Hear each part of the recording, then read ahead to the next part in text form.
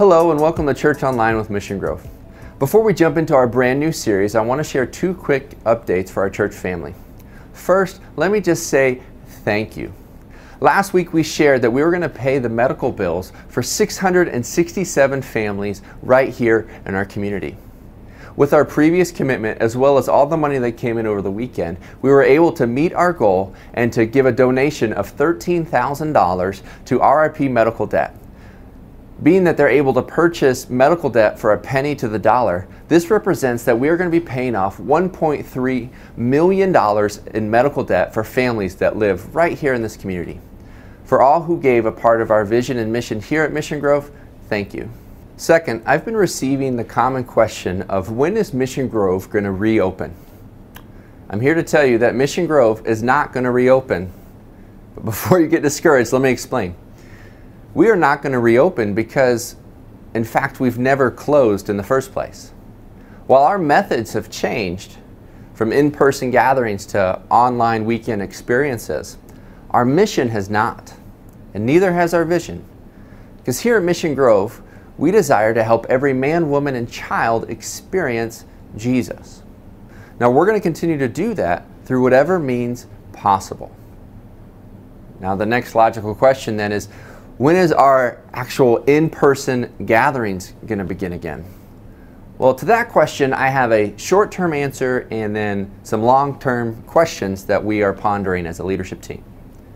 For the short-term answer, you should know that meeting in elementary school means that we are connected directly with the Paradise Valley School District.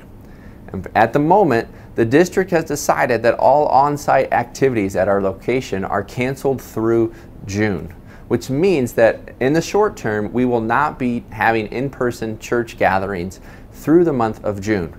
We will reevaluate as we approach closer to July. Now, those long-term questions are beyond just, is it legal for us to gather together? See, we want to go deeper, and part of being for the community means what is going to create the best experience for people when we gather again? What does children's ministry look like? What does worship look like, and our seating arrangements and guest services?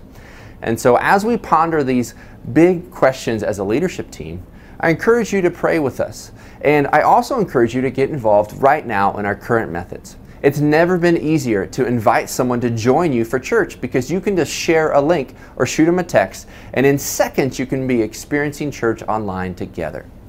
And so I'll keep you updated for when the next time we could gather together in person. But in the meantime, I encourage you to lean in, be a part of our church family, and invite someone to experience church online with you.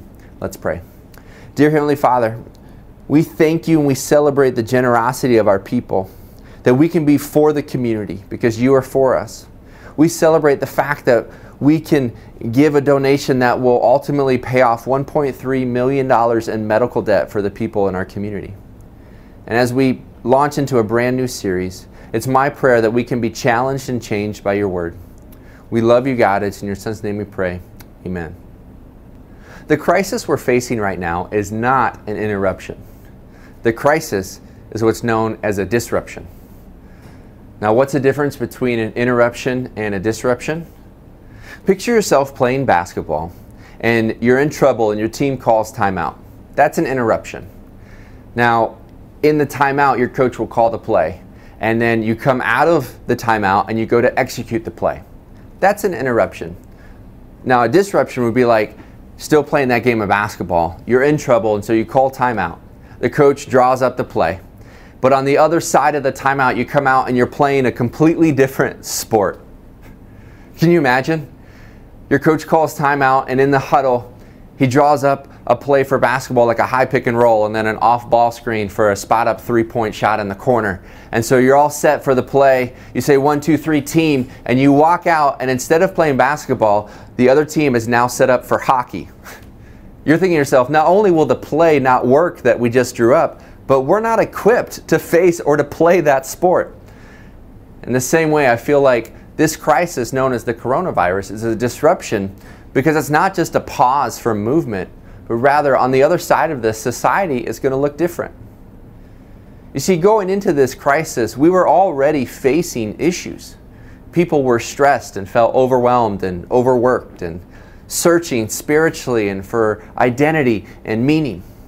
And in the middle of all the searching that people were doing, we are then dropped in this unknown virus that can't be seen. And most of society as we know it came to a halt. And so as people come on the other side of this, we're going to learn a new way of functioning. Education is going to look a little bit different. Business is going to look a little bit different. Sports as we know it is going to look a little bit different. And church as we know it is going to function differently. Yes, we're excited to get back to what we call normal. But the reality is that we're not going to be able to get back to normal as we know it. If we started here and the coronavirus knocked us down to here, we are not going to be able to get back to exactly the way things were. But instead, we're going to land in a new spot or a new normal. Now, I don't want you to be discouraged because this new normal could be more robust and greater than anything that we've experienced before. So instead of trying to get back to what was, I want to prepare us for what is to come. My guess is through this crisis, you've experienced different levels of frustrations. A frustration can be defined as the gap between your expectation and your experience. Maybe you've experienced frustrations with trying to work from home or homeschooling your kids or trying to teach kids at home. Whatever level you are facing frustration, I want to speak into that tension today. You see, in the middle of this tension, our culture tends to respond with negativity. You cannot help but turn on the news and see all the negative voices out there. We're all looking for somebody to blame. Now, as a church, it's not just the obstacle of negativity and frustration, but it's also the opportunity to be the light. Think about a group of people being in a room and the room goes dark. Now, how many people do we need to tell us that the room is dark before it becomes annoying and frustrating? See, what we need right now in adult culture is not people identifying or pointing out the fact that we're in darkness, but rather what's going to make a difference is someone who brings in light. And this is the opportunity of the church. We get a chance to bring the light of Jesus into our workplace, into our schools, and into our relationships. And so I want to speak into that tension that we might feel right now. And so if you're at home, I want you to write this down, the big idea for today. What you seek and what you speak directly impacts what you see. Let me say that again here. What you seek and then what you speak directly impacts what you see. Paul, in his letter to Colossae in chapter 3, starting in verse 1, penned these words. He wrote, "If then you have been raised with Christ, seek the things that are above, where Christ is, seated at the right hand of God. Set your mind on things that are above, not on things that are on earth." When you're facing troubled times, you have to ask yourself the question, where are you looking? And what are you looking for? Are you seeking the things of God? Or are you looking for somebody to blame for what's going wrong in our culture? See, the early church experienced massive disruption. They had no buildings, no budgets, and in fact, they were being persecuted for what they believed in. But yet, repeatedly throughout Scripture, we see examples of people finding joy and the ability to stay positive. Let's check some of these verses out. First, we see James. James was the half-brother of Jesus. And he writes this, he says, "Count it all joy, my brothers, when you meet trials of various kinds." Next, you see the Apostle John. John was known as the son of thunder. He had a pretty rough background. But he becomes the apostle of love. And then in his last days, he's writing this letter to Christians who have experienced difficulties. And he says this in 1 John chapter 1, verse 4. "We are writing these things so that our joy may be complete." Our next example, we see Paul, who in writing his letter to the Romans in chapter 15, verse 13, writes this. "May the God of hope fill you with all joy and peace in believing, so that the power of the Holy Spirit you may abound in hope." This is a great verse if you're looking for one to memorize or to put on your phone or to write in the footnotes of your Bible, to pray these words for your loved ones and also for yourself. Let me reread this. May the God of hope, notice this is not the God of despair, this is not the God of disease, this is the God of hope. May He fill you with all joy and peace in believing, so that the power of the Holy Spirit may abound in hope. And so you see Paul telling people who are experiencing difficulties, telling Christians who are experiencing extreme disruption in their lives, that joy and peace are possible through the power of the Holy Spirit. Our next example, we see the Apostle Peter. And writing to a group of Christians that were scattered because of persecutions, he says, "Behold, you may face trials of many kinds." But then in 1 Peter chapter 1, verse 8, he says, "Though you have not seen Him," referring to Jesus, "you love Him. And though you do not see Him now, you believe in Him and rejoice with joy that is inexpressible and filled with glory." So there you have it. What you seek and what you speak directly impacts what you see. In other words, what are you looking for? Are you looking to find the good? Are you looking to find God? Because if you are, you will find Him. And when you find God, you can find joy. And there are 4 examples that we just shared with you, with James and John and Paul and Peter. These are guys who experienced extreme disruption.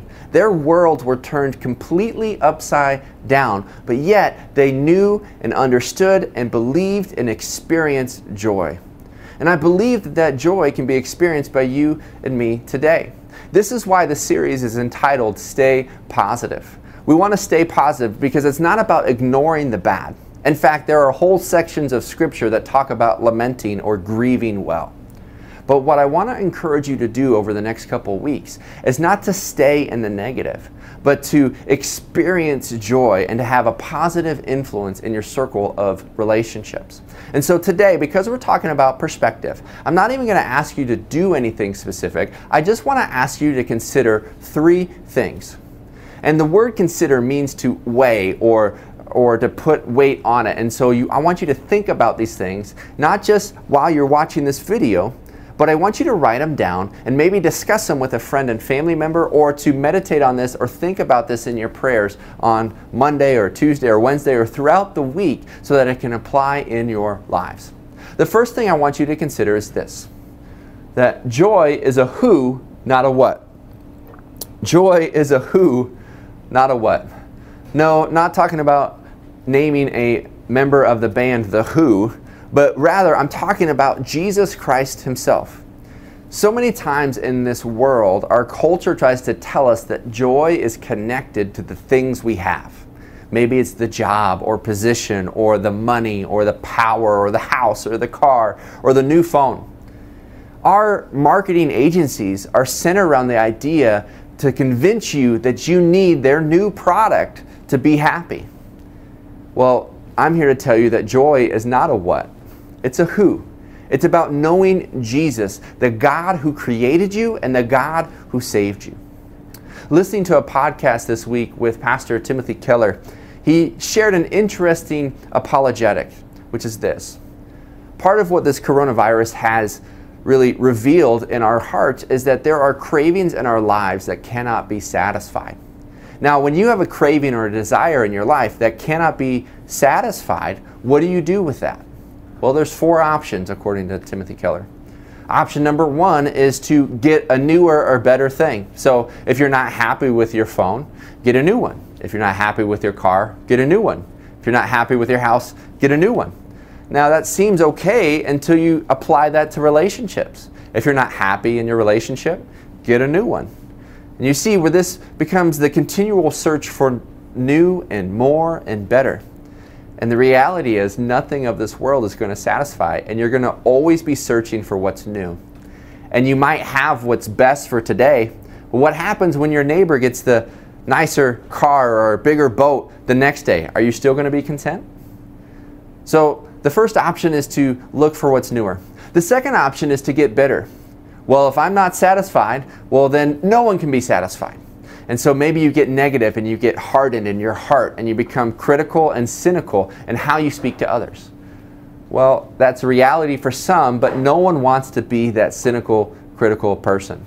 No child growing up longs to be really mean and cynical and bitter. When you ask a kindergartner what they want to be when they grow up, you get answers like a superhero or policeman or a sports star. You never hear a kindergartner say, man, when I get older, I hope I become really cynical and I shout at people who walk past me. See, that's something that as a human nature, we really achieve that over time. And that I don't think that you long to be that way either. Well, another option really comes from the philosophical and theological bend that in the old biblical times were from a group known as Gnostics. And this is where they would separate the flesh from the spirit. In modern days, it might be seen as Eastern theology, so Hinduism, Buddhism. It's this idea of separating your flesh from your spirit and self-actualization. Now that sounds really spiritual and cool, right? Like the idea of becoming one with nature or one with yourself. But there's a problem with that belief. One, if you completely separate the flesh from the spirit, then you can convince yourself and rationalize that you can do anything you want in the flesh because it's not connected to your spiritual life. Well, that doesn't work because there are consequences when you make poor decisions. And then the other thing is that if you completely separate spirit and flesh, then you think that the flesh could be all bad.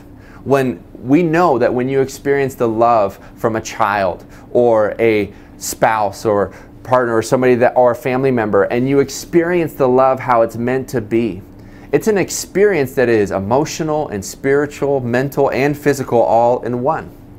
See, Jesus was both the Son of God but also the Son of Man, which means that we can experience Him on a spiritual level, but we can do so because Jesus physically died. And so it's not about separating yourself like a Gnostic would in Bible times. It's not about complaining or being bitter about our culture. And it's not about always searching for more. Well, there's a fourth option, and that is that if nothing in this world satisfies your soul, maybe, just maybe, you were created for another world. See, if you look at the feet of a duck, you see the webbed feet, and some might say, well, that's from evolution over time. Well, if you look at their feet, then you see that they were created to swim in the water. And so their feet, the way God designed them, that creation pointing back to a creator, shows evidence of water. In the same way, a newborn baby craves milk.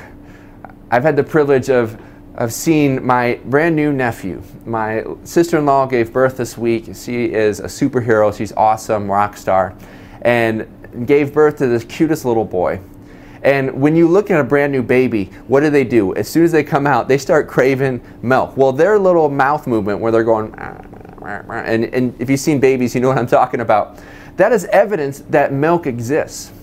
And so if you take that thinking and understand that the desires you have in your heart are not bad desires, but rather those desires should point you to the God who knows you, loves you, and created you.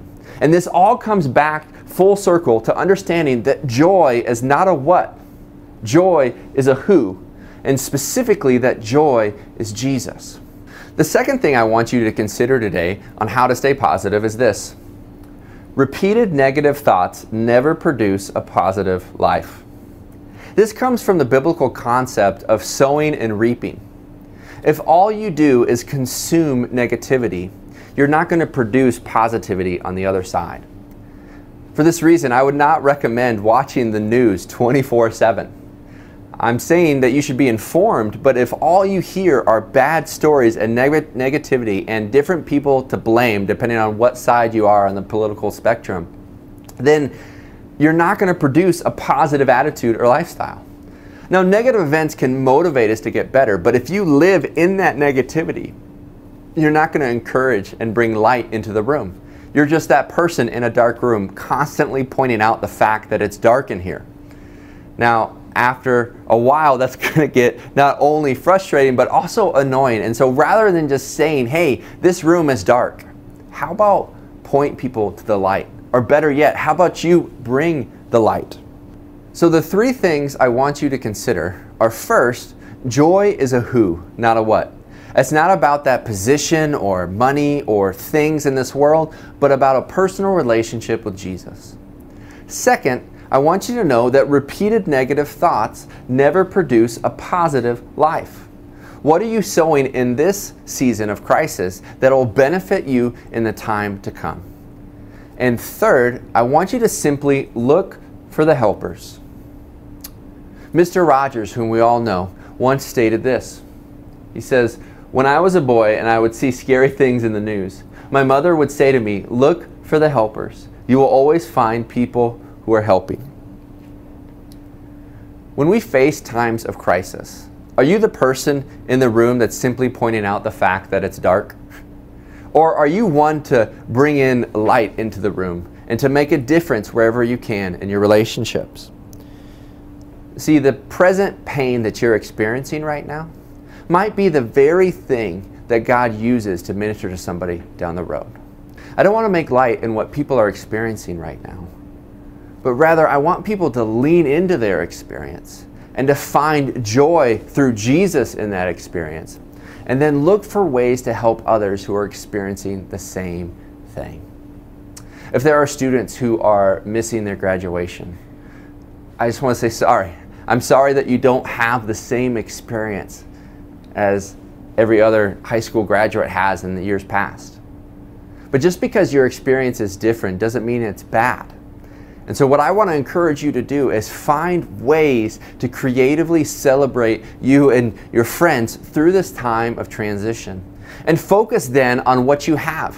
The fact that you've completed school, that you're ready to transition into a brand new world. And who knows, the world's going to look differently in years to come. And you're right in the right position at the starting line to make a difference for all of our community. When I think back onto the moments in my life, and specifically what has happened in the life of our church, Mission Grove, I see how God's hand has been working through every situation. And if I had focused on the negative, I would have missed the hand of God in my life. For example, when we were just a Bible study meeting at a school, we went into the summer and we lost our location. Now, when we lost our location, we started meeting in homes and we started to pray together. And those are times that I will cherish for the rest of my life. And then we got to meet back into the school. And so we entered back into the school and we were more grateful than ever to have a location. And we were getting ready to launch when we had flooding on our grand opening. While floods closed the main roads to get to our church, it also closed down activities for the day. And so what I thought was a complete disaster actually ended up being a huge blessing as hundreds of people came out to celebrate our grand opening, even in the middle of a downpour. And now, when we think about this coronavirus, I hate that we're not meeting face to face right now. And we're only in year 2 of a brand new church plant, and we are facing the largest pandemic in the last 50 years. And so some might think, man, this is crazy. But when you have a positive perspective, you start to think things like, what would we do as a church if this had happened only 20 years ago? Our online church would have involved dial-up, and you would have heard screeching like, and we wouldn't have been able to do hardly anything at all. But because we live in the digital age, in a matter of hours and only days, we were able to shift our programming as we know it online, and we are now reaching more people today than we were when we were in person. For example, last week when we shared our video, we had people from 10 different states tuning in and engaging with the mission. We had a little girl accept Christ at the end of our service on Sunday, who I don't know if she would have even stepped foot into our building, but she was visiting family, and when visiting family experienced church online, her heart was convicted and she prayed to receive Jesus. You see, the coronavirus has been a reminder to me that church is not a building to go to, but a family to belong to. And ultimately, church is a mission on a movement, really, with a message of God's forgiveness through His resurrection. See, the church cannot and will not be stopped. We've talked a couple weeks ago that because our God is unstoppable, then our faith is unshakable. And so my perspective throughout this coronavirus has changed. Now, don't get me wrong. Things at home can be tough with 3 little ones. Trying to work at home while your kids are running and screaming at each other can be difficult. Homeschooling our kiddos can be difficult. I feel for our teachers who are trying to teach online to our kids who are at home, who don't necessarily want to watch a video. And so everyone is fighting some level of stress. For me personally, I like to think a lot. I almost overthink things. Is there anybody watching that are like that? And so when you combine the fact that I overthink things and that I'm a driven person, it's hard for me to shut my mind off at night. And so just being transparent with you, there are many nights where I'm just lying in bed with my eyes wide open. I'm not fearful. I am encouraged with what God is doing, but I cannot turn my mind off. And so everyone is experiencing this a little bit differently. But every once in a while, you come across things that remind you to pause. I want you to take a look at this photo. See, this photo is just a simple photo of my dad and the kid's grandpa playing with his grandkids. Now, on the outskirts, it seems like a grandfather playing with his grandkids in the heat of an Arizona summer. But I want you to know this is a much deeper story. You see, when I started reflecting on how God has worked in this situation and in my life, I remember that my dad just a short time ago was battling cancer. And so that photo doesn't just represent a playtime with grandkids. That photo represents life. I think about the fact that my oldest son, Jackson, is 11, and that we're already halfway through parenting him. Man, it seems like time flies, but I'm also excited to see what he's going to become. And so to see those interactions that I have with him during this time, when going for bike rides in the desert or going up to Circle K to get a slushie, I'm going to cherish these times forever. Then I think about my son Carter, who I didn't know if Carter would have ever come. Because what you might not know is that after Jackson, my wife and I experienced back-to-back miscarriages. And so there was a time where I didn't know if we would ever get pregnant again. And so here comes Carter. And in the delivery, there were some complications where at the delivery point, my wife went back for surgery and Carter went back for surgery. But here we are, this little boy who's going to turn 8 in July. And he is just the happiest, silliest kid. And so when I see that smile in this photo, I think about the miracle that he is of my child and the life before God and how I can cherish my kids. Then I look at my daughter Chloe and that spunky, crazy smile. And I think back to a time in the summer of 2015 where God placed it on my heart and placed it on my wife's heart to become foster parents. And how God gave us this weird vision that we thought we were going to raise a little girl, and gave us more specific details and what that might be. And so we started taking hours upon hours upon hours of foster class and preparation and a home study and going through that. And we took care of a kiddo, and it was some difficult times. But then I also remember the moment that I heard that there was a couple who were foster parents who knew that we were foster to adopt. And they said, you know what, this girl might be for you. And I went over and I met this little infant girl, and she was so tiny, literally she fit in my hands. And so I held this little girl, and I knew right in that moment, I said, wow, God, this is my daughter.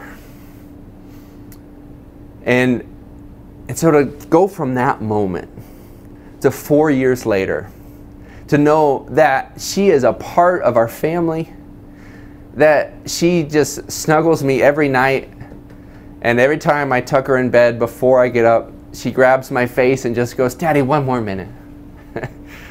And I think, if I hadn't been in that exact moment, in that exact time, I wouldn't have my little girl. And so that picture is swimming in a pool.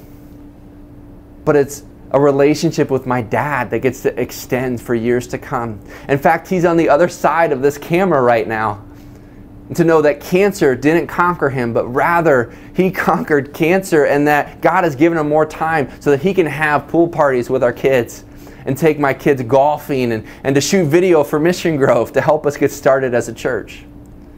I think about relationships with my kids that, yes, sometimes I want to scream and I want to yell, but when I pause and when I reflect and when I seek And when I speak of the things of God, I see things from a completely different perspective. And I see my kids as a blessing. And I see my family as a blessing. And I see our church positioned in a way that can make a radical difference for our community. And so wherever you are right now, I want to encourage you to pause. And I want to pray for you. And I want to encourage you to seek the things of God and to speak the words of God so that you can bring light into your situation and so that you can look back and tell the story of the 2020 coronavirus, how you grew in your faith like never before and how the church changed. And we didn't get back to what was, but we went to someplace new and someplace greater in the name of Jesus. Let's pray. Dear Heavenly Father, we thank you for who you are. God, we praise you for all that you've done. May we look for the helpers. We think of our medical care workers and those working in stores and first responders. God, we think about the people who are sacrificing by staying home. Maybe they're losing income or relationships. Wherever it is, God, we are going through this situation together. And may we stop looking at the negativity, but instead look at these opportunities to make a positive impact on those around us. May we seek you, God, know you as Lord and Savior, know that you are the only one that satisfies. And may we speak the words of encouragement and light and bring light into our situations. God, I thank you for my family. I thank you for my kids. God, and I thank you for this church. Because God, truly you are for us, and because you are for us, we can be for our community. Help us to have a positive attitude today. We love you, God. It's in your Son's name we pray. Amen. God bless. Make it a great week and stay positive.